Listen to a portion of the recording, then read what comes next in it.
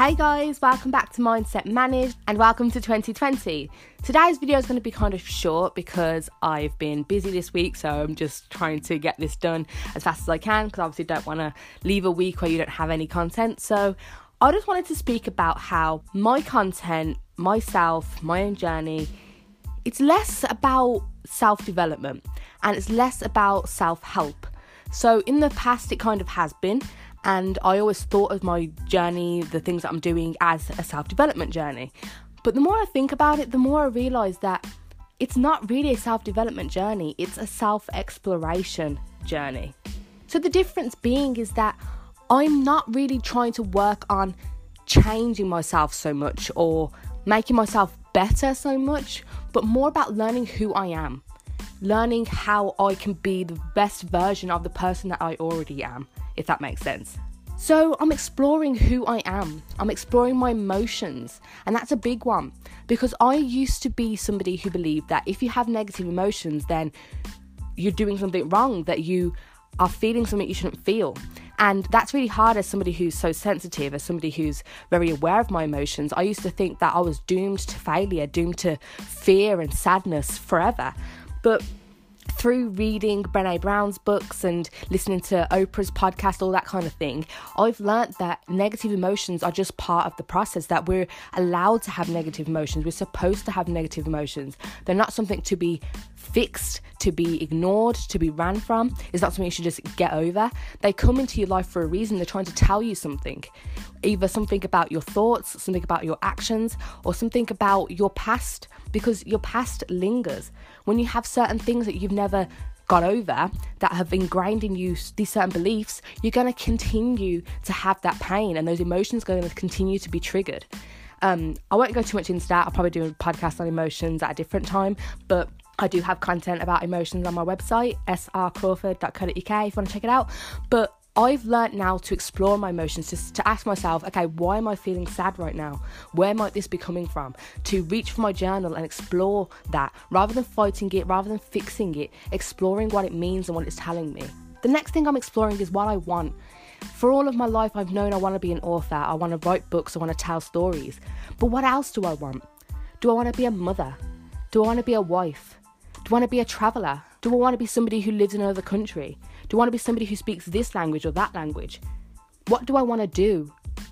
And that leads me on to my next point, which is to explore what I'm capable of.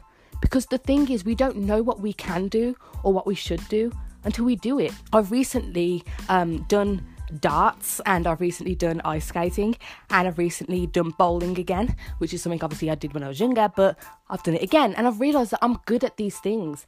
And it's so interesting because for a long time, more recently in my adulthood, I've believed that I'm not good at sports, that I'm not good at physical activity, but I've been good at these things. I've been a bit too competitive, I'll admit, but I've enjoyed it and I've been good at it, and it's been a good time. And the point is, you don't know what you're capable of, you don't know what you're good at unless you do it. And this year I want to explore more of what I'm capable of. The next one is a big one. I want to explore my views of the world. Anybody who is too fixed in their views, anybody who has a fixed mindset, is not in a good position for growth. Because you are allowed to change your mind. You're supposed to change your mind. If you change your mind, that means that you're open-minded. It means that you're allowing yourself to be wrong. You're allowing yourself to take in new information that gives you, a new insight into something of the world or the people, That's important. That is intelligence, right? Because we can't be so sure of everything. The world is complex. People are complex. We are complex. So if you're ever sure of something, ask yourself why you're so sure of it. So take something that I'm so sure of. I want to be an author. Yes, I really, really want to be that. But if life was to steer me in another direction, I can't force it to go back the way I want it to go. Instead, it might be life trying to say, actually, we have a better thing in mind for you. And you have to allow that to be true. So explore what you believe and how you view the world. Explore your opinions and don't allow yourself to be too fixed. Allow yourself to grow. Allow yourself to be open. The next thing I want to do is explore my intelligence and my knowledge. I want to take in information and allow it to mull over in my mind and see what I think and feel about a certain thing. People say that like the English lessons that we did at school were pointless, but I think that they were so good, not because I like books so much, but because it allows you to analyse the same information. Like, everybody reads the same book, but so many people get different things from it. So many people see characters in different ways. They see motivations in different ways. They see literary devices in different ways. And I think that's the way we all see the world and all should see the world. We should analyse information and see what it means for us on a personal level. See what it can mean about the world as we see it from our perspective. And that's exploring your own personal view, your own personal perception. And that's fascinating to me. And that's something I want to keep doing in 2020. I want to explore my thoughts. I don't want to have certain thoughts and think, oh God, why did I think that? Or I shouldn't think that. Or that's stupid. Or anything like that. I want to explore why I'm thinking that, why I feel that way about the thought. Why that thought keeps cropping up in my mind. Instead of allowing myself to be overwhelmed by my thoughts, instead of trying to fix them, instead ask myself where that's coming from, and if there's something that I can do to change that thought, yes, but do it in a healthy way rather than panicking and being overwhelmed and stressing and allowing it to mean something more than it does. We are in control of our thoughts in so much as we can change what we believe about them and change where they come from. You know, we can't stop ourselves from thinking. We can, try and meditate, I suppose, but we can't meditate every moment of every day. We're all going to think things. And sometimes we need to let them pass like passing clouds. But sometimes we need to be like, okay, so where's that coming from? Is there something I can do about this? Does it mean anything? Does it need my attention? Does it need to be let go of? I want to explore that to help my emotional and mental health. Which is my next point, is to explore my health, because health is such a broad thing. It's not simple. It's not just diet and exercise. Health is so many things. It's what you look at on social media. It's who you interact with. It's your environment. It's the relationships that you have.